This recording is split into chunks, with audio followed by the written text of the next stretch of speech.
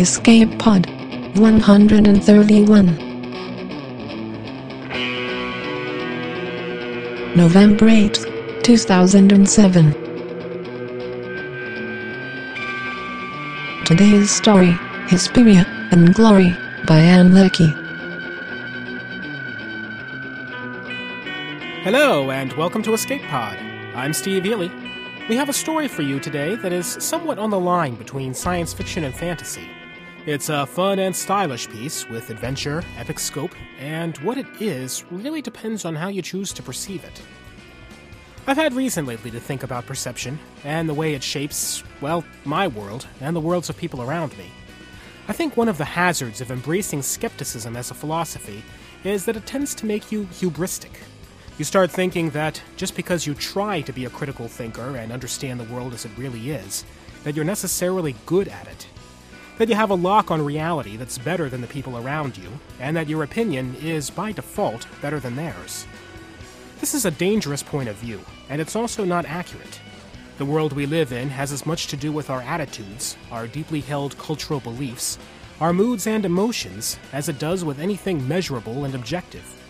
You can't shake all that off, and you can't fairly compare attitudes and say, mine is good, yours isn't. You can think of Einstein's twins, one staying on Earth and one moving near the speed of light, both thinking time is moving perfectly normally for them, and it's the other one whose world is screwed up. Neither one's wrong, it's just frame of reference. This became clear to me a few nights ago. I had a serious argument with my wife, one of our first in a very long time. It shook me up because I realized we had a serious difference in worldview. Our views of right and wrong on a particular subject were completely different. We had different logic, we were both adamant that our views made sense, and yet, on this one issue, the worlds we were living in were really irreconcilable. That had never happened before in anything practical and relevant to us. We eventually resolved the argument by shifting the focus and the next steps to something else that we could agree on, and we're doing okay from that point on. But it was unnerving. It made me wonder, how much of what I think I understand do I really understand? And how much of it is just self-reassurance so that the world doesn't roll me over with chaos? Tough call. Our story this week is Hesperia and Glory by Anne Leckie. Miss Leckie lives in St. Louis and has short stories in Sun and Foe, Helix Magazine, and The Field Guide to Surreal Botany.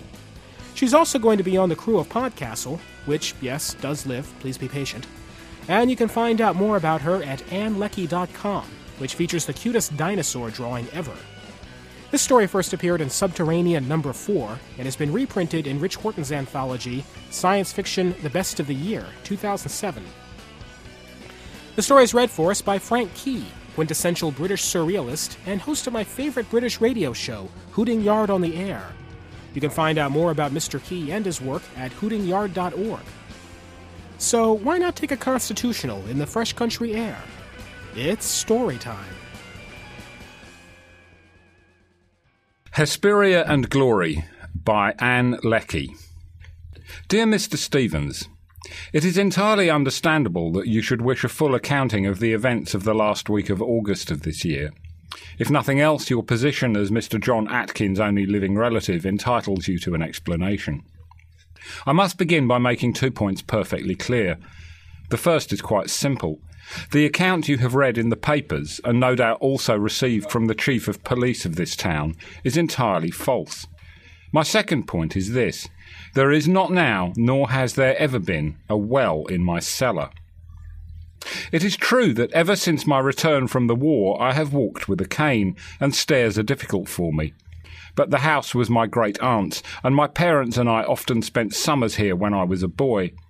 In those days I marshalled my leaden armies across the packed dirt floor of the cellar, destroying and resurrecting whole battalions by the hour. I know every inch of that cellar floor. I wish to be quite particular about the matter.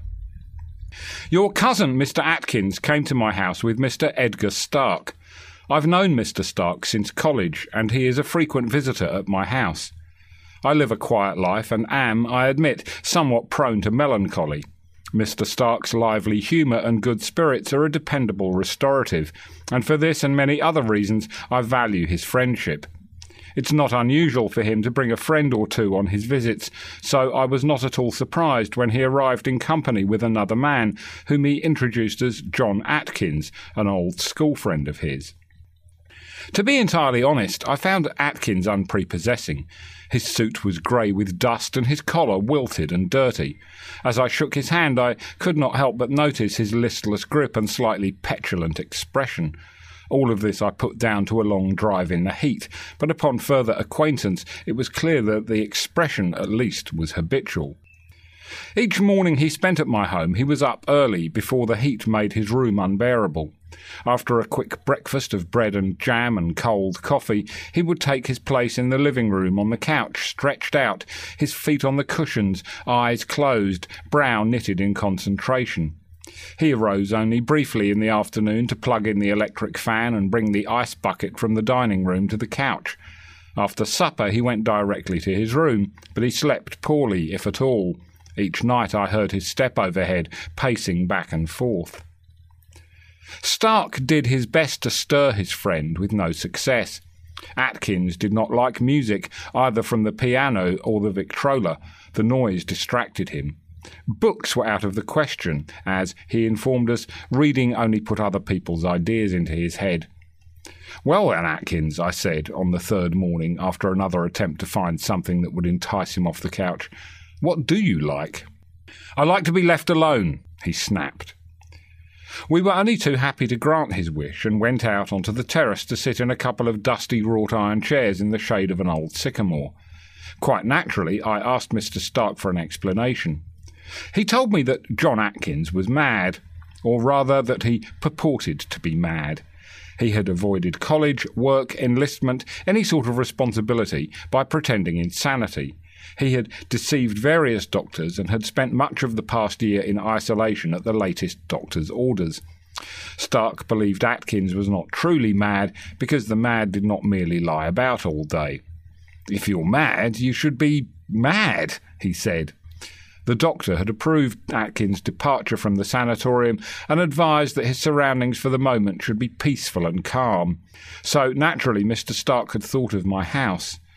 "I thought you could only be good for him, and he was quite interested in your house when I described it to him, particularly the well in your cellar. It's the first time in ages he's shown any sort of interest in anything." "There's no well in my cellar," I said. "John and I were good friends at school before college. Something happened, I don't know." "There's no well in my cellar," I said again. It disturbed me that he had not seemed to hear what I had said. "I need another drink," he said, and that was the end of the matter. You may wonder that I did not take offence at your cousin's behaviour. The truth of the matter is, I had seen something like it before. Some doctors called it funk, and some neurasthenia. I called it perfectly natural if you'd been at the front long enough. Atkins had never enlisted, but whatever his problem, I didn't doubt that it was real enough. That evening, when I heard Atkins' step, I determined to speak with him, so I rose and took my stick, meaning to make my slow way up the stairs. Instead, I heard Atkins come down and walk through the dining room out onto the terrace. I followed him. The night was cool and cloudless, but not silent. Crickets chirruped and other night insects shrilled and chorused. All the colours were gone out of the bricks, the grass, the leaves of the trees. Everything was shades of black and grey. Atkins was still in his shirt-sleeves, and he stood on the grass with his face turned up to the sky. He was there long enough for my leg to grow tired, and I seated myself in one of the chairs and waited. After a while he turned, as though he'd known I was there all the time, and he came and sat in another of the chairs. In the dark his face was shadowed oddly, his glasses dark circles where his eyes should be. "Edgar thinks I'm mad," he said, conversationally, as though he'd offered me a cigarette. "You're not mad." "Of course not." "Have a drink?" "No," he said, and hooked one of the chairs with his foot and dragged it closer with a shriek of iron against brick. "You can bring me some ice." He put his feet up on the chair. "All out, old man," I said. Actually, the Iceman had been just that morning, and I'd taken more than usual because of my guests. "You'll have to wait until tomorrow." He made a slight movement that might have been a shrug. "I'm not like just anyone else," he said after some minutes had passed. "I matter." "Ah," I said. "Things have gone terribly wrong, and only I can fix them. It's all my brother's fault. My half-brother, really. Aethery." The last word was drawn out, filled with hate. "His father led a rebellion against the king of Hesperia, my father, Chthonion VI. He failed, of course. His head rolled down the palace stairs and into the square in the capital, and the body was buried under the steps, so that every day Hesperians would have him underfoot. I'll never understand why his son didn't join him, infant or not." "And where is Hesperia?" I asked. "On Mars, of course." "Of course," I said. "How foolish of me." He told me then of the antiquity and superiority of Martian civilization, and of Hesperia, which was the greatest of Martian nations. Each Hesperian learned from his mother's knee and throughout his schooling the importance of right thinking. "On Mars," he said, "we understand that what one thinks makes the world." "Do you mean to say that each of us makes our own world with his thoughts?"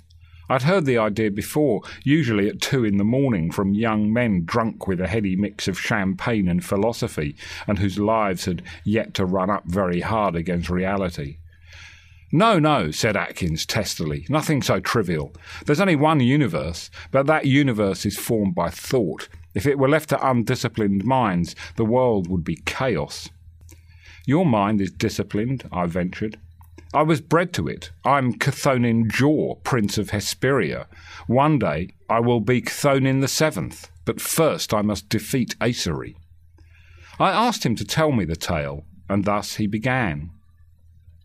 "In Hesperia," here I set down his words as best I remember them, "the canals run deep and wide and straight as death.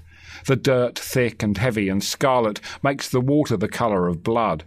Some canals in less blessed regions have run dry, but in Hesperia green grows thick and lush 30 miles on either side of the broad waterways that criss-cross the land. The canal called Fortunae does not run through Hesperia proper, but it's important nonetheless.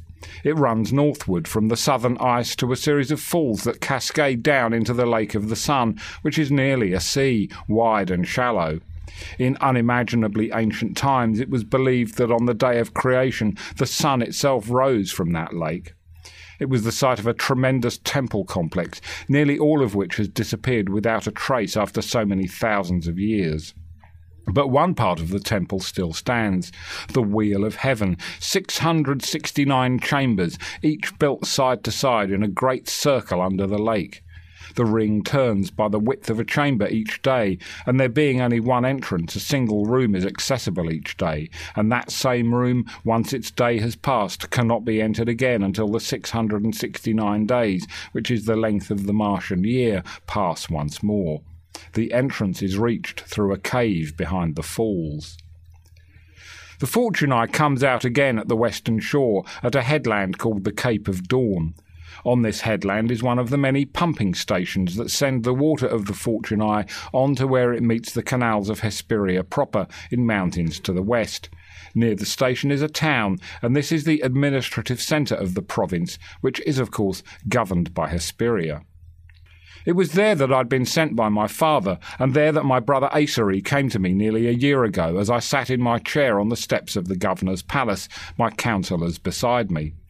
Before me was a great plaza, paved with the local brown stone in various shades, depicting a coiled serpent surrounded by a border of alternating jasper and copper, in which the artist had cunningly concealed the drainage grates so necessary for a large flat surface near so much water. Across the plaza to the north was the canal come again out of the lake. On the east was the lake itself, and to the west a barracks and the town beyond. The air there is always filled with the sound of rushing water and the rumble of the great pumping station. Some of my soldiers were playing a ball game in the square in front of us, and I was proposing a wager on the outcome with my vice-governor when the voice of the crier interrupted us, and Aethery came before me. He is a tall man, nearly as tall as I am, with dark hair and grey eyes inherited from his father, and he carries himself with the same arrogance. On this day he was dressed in plain garments, covered with red-brown dust, as though he were some homeless wanderer just come off the road, not a gentleman seeking audience with the governor of the province and a prince. "Welcome, brother," I said. "Please sit with us." "I will not sit," he said. This sort of disrespect was like Aesery, but I'm a patient man. "Couldn't you even bathe between here and wherever it is you've come from? Our mother would be shocked to see you." "Our mother is not easily shocked," he answered. "After all, she bore you without any noticeable display of shame." My counsellors, who had been whispering among themselves, fell silent. Even the ball players stopped, and the ball bounced away and then rolled to the edge of the plaza, stopping and spinning on a grate. They moved together closer to where I sat and where my brother stood before me. Aesery did not move, nor did he look behind him where they gathered. "I hope you've not been thinking of taking up your father's ambitions," I said. "I have not come to take up any ambition. I only wish to speak with you." "You've made a bad start of it," I told him, "but then your family's arrogance is famous. The contrast with the habitual modesty and diffidence of the House of Jaw is marked," he said, with the slightest of bows. "I stand reprimanded." That was better. "What can I do for you?" I said. "You can restore the Fortunae to its original course." Now, this had been the pretext for his father's rebellion. At one time another canal had flowed north from the upper shore of the lake, and from there into Tharsis. 100 years ago, Hesperia annexed this province and turned its waters westward. Now the lakes and rivers of Tharsis are dry, and its fields are desert. Nothing stops them from building another canal or buying the water they require. Isn't Tharsis famous for its silver mines? Aren't the artisans there the most marvellous workers of metal on Mars? He exhaled sharply, derisively. I couldn't read the expression in his grey eyes. "I wish I could make you see what Mars is really like, away from the canals, away from your palace." I realised then what he had come to do. I stood and signalled the soldiers, and with a cry Aesery pulled a sword from under his dusty shirt and sprang forward. I stood to face him and drew my dagger.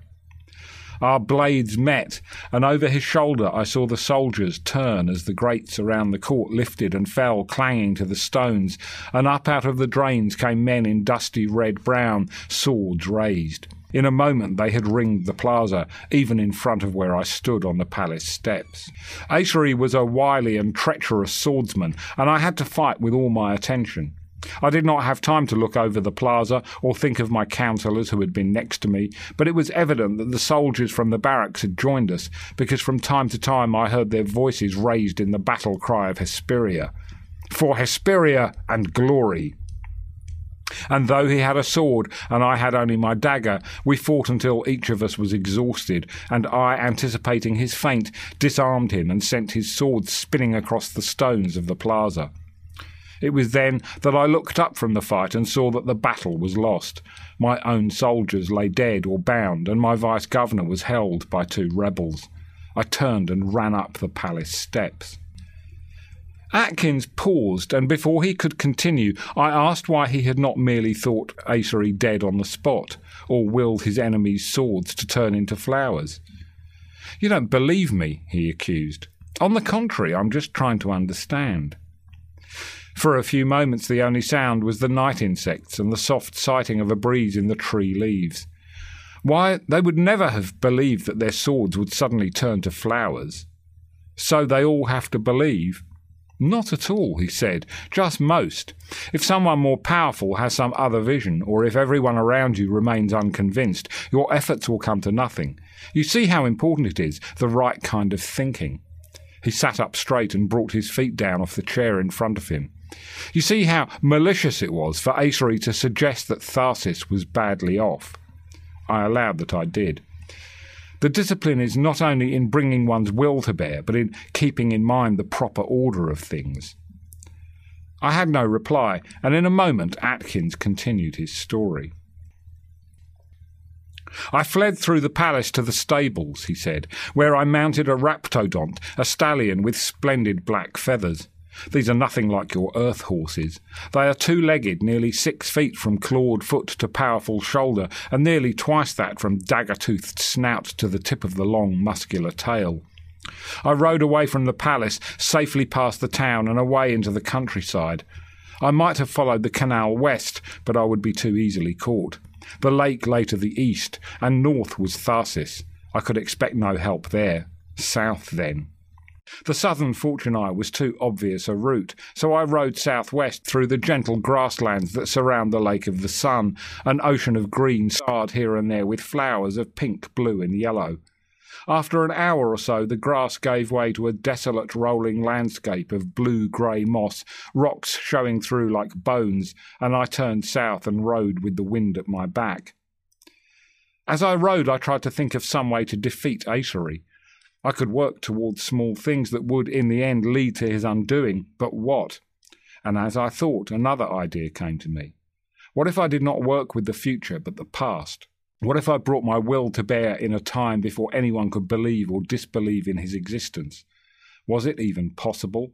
I had never heard of anyone doing such a thing before, but the idea pleased me so well I began straight away. Let Aethery's father never have conceived him, and his father, for good measure, all the way back to the founder of the line. To this end I bent my will. Eventually I turned southeast into grassland again, and soon after reached the shores of the canal. The wind out of the north had increased, and now blew cold and hard, whipping and flattening the grass and chilling me. But just over the next rise I knew I would see the bulk of a pumping station, and beside it the white walls of the barracks. I urged my mount faster up the incline, and then pulled hard on the reins, coming to a sliding halt that nearly overset me.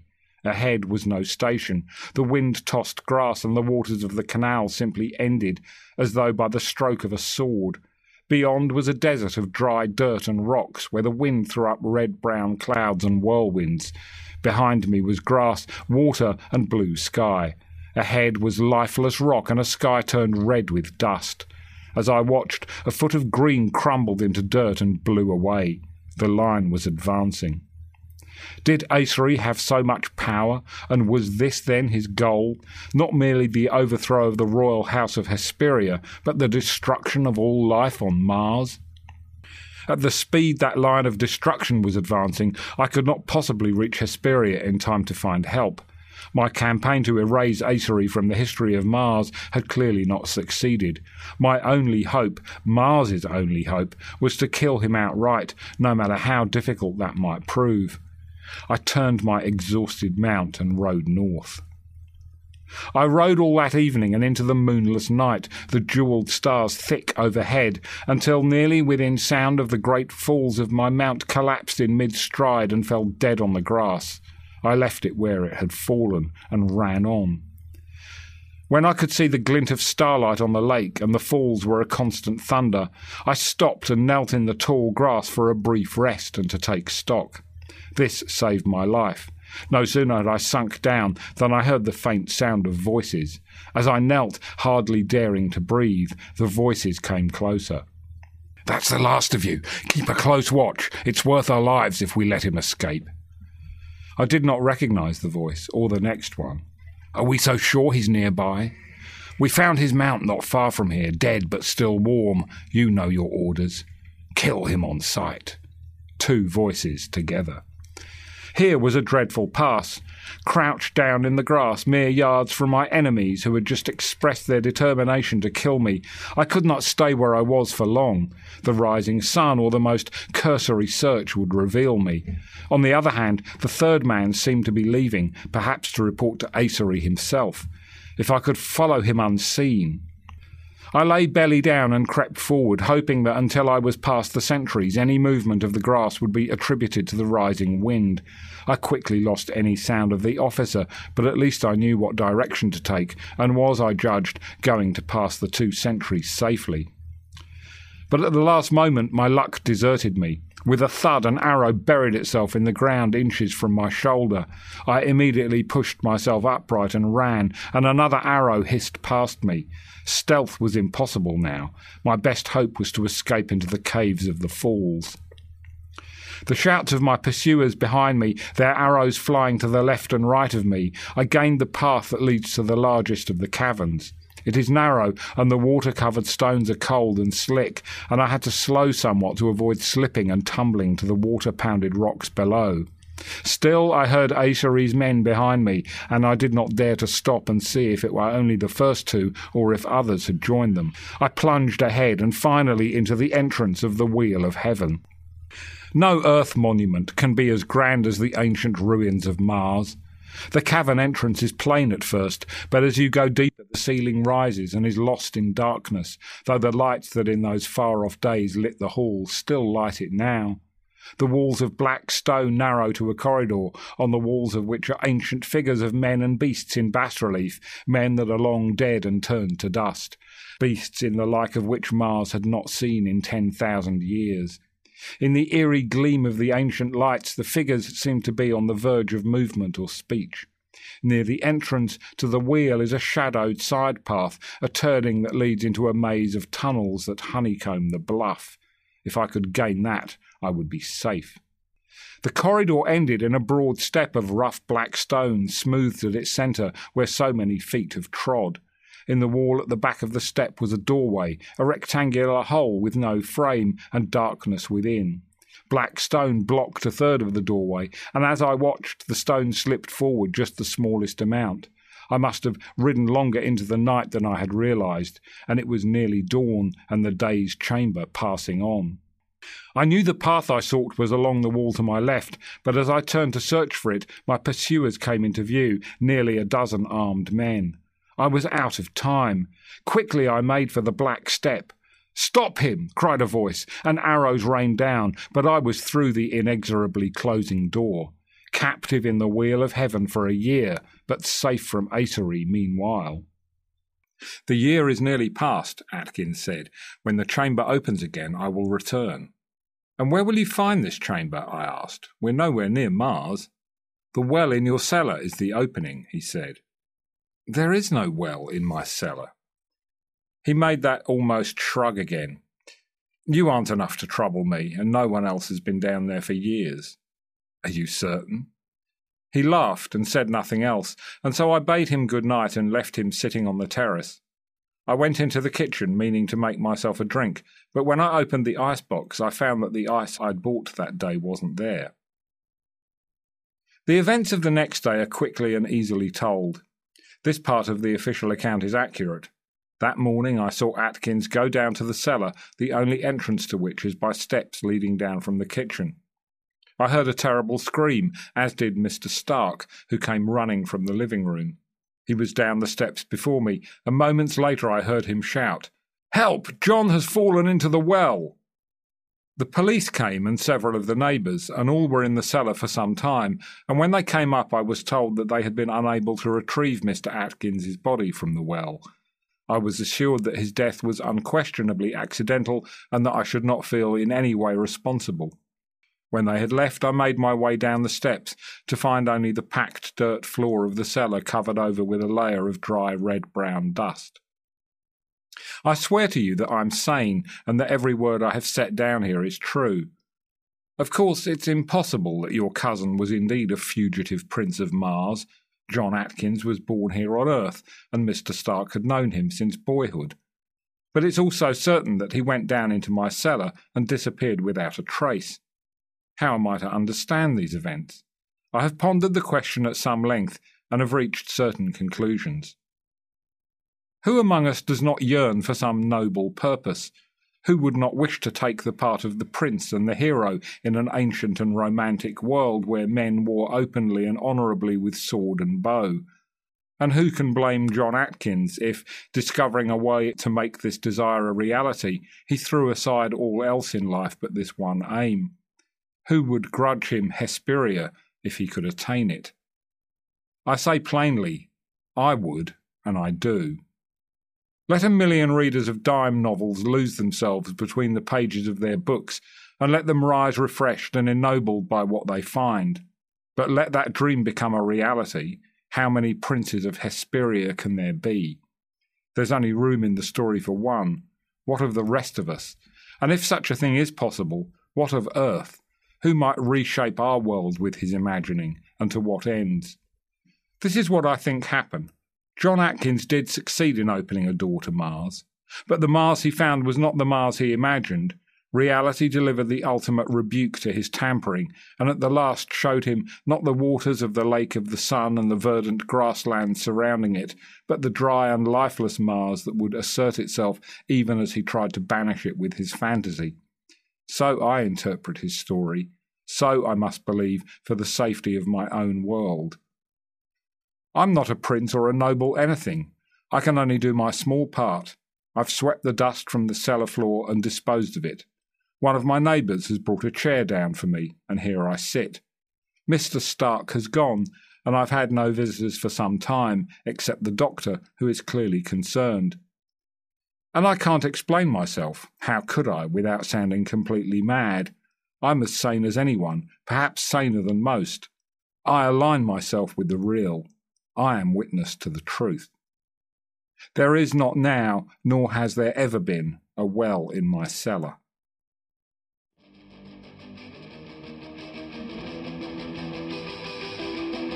And that was our story. You know, the next time I feel stressed and put upon by the weight of the world, I think I'm just going to repeat that as a personal mantra. It might work for you too. You should try it. Just say, "There is not now, nor has there ever been, a well in my cellar." And once again, I'd like to put in an endorsement for one of my favorite fiction podcasts, Frank Key's Hooting Yard on the Air. It's all Frank's writing, and it's all very, very strange and wonderful. If you enjoyed his voice in today's reading, I strongly encourage you to check it out. We'll have the link in the show notes. A few notes of administrivia. First of all, Podcastle. I am sorry that we didn't make the end of October release date. It's entirely my fault. I picked up a new day job, doing some serious software development, and my already faulty time management has been buckling under the strain. We've been putting together a good team for it, and we've already bought a number of great stories to begin with, so it will happen. If you can be patient with us a while longer, we'll get it running soon. Second, if you've really been paying attention, you might have noticed that our file locations have changed. With the encouragement and excellent support of Rob Walsh, we've gone back to Libsyn for our file distribution partner, and we're now a member of the Wizard Media Network. What does this mean to you? Nothing in the short term. Eventually, it may help us out with some sponsorships, but they're pleased about it, and so am I. And third, this has nothing to do with Libsyn, but some of you might have noticed a glitch in our websites that caused us to lose several days of comments and forum posts. That was sort of my fault. Our network provider for our dedicated web server moved us around, and when I pointed to the new location, I noticed that they had us running from a backup several days old. I'm trying to work with them to fix that, and to get all the old content restored. In the meantime, if you did leave comments on one of our recent stories, I'd encourage you to look to see if it's still there, and repost if you can. My sincere apologies for that. Accordingly, and because I talk so much, we'll push back our usual feedback section to next week, and cover 2 stories at once. Right now, I'll just tell you that Escape Pod is a production of Escape Artists Incorporated, and is distributed on a Creative Commons Attribution Non-Commercial license. I'll bet you already know that means you can share it all you like, you just can't change it or sell it. And it's already occurred to you to tell a friend or blog about us. And if you can, you've surely thought about donating to us via the PayPal link at our site, so that we can continue to support our authors. Our music is by permission of Dai Kaiju, and you can find them at daikaiju.org. That was our show for this week. Our closing quotation comes once again from Albert Einstein, who said, "Reality is merely an illusion, albeit a very persistent one." We will appear to see you next week. In the meantime, have the persistent sensation of fun.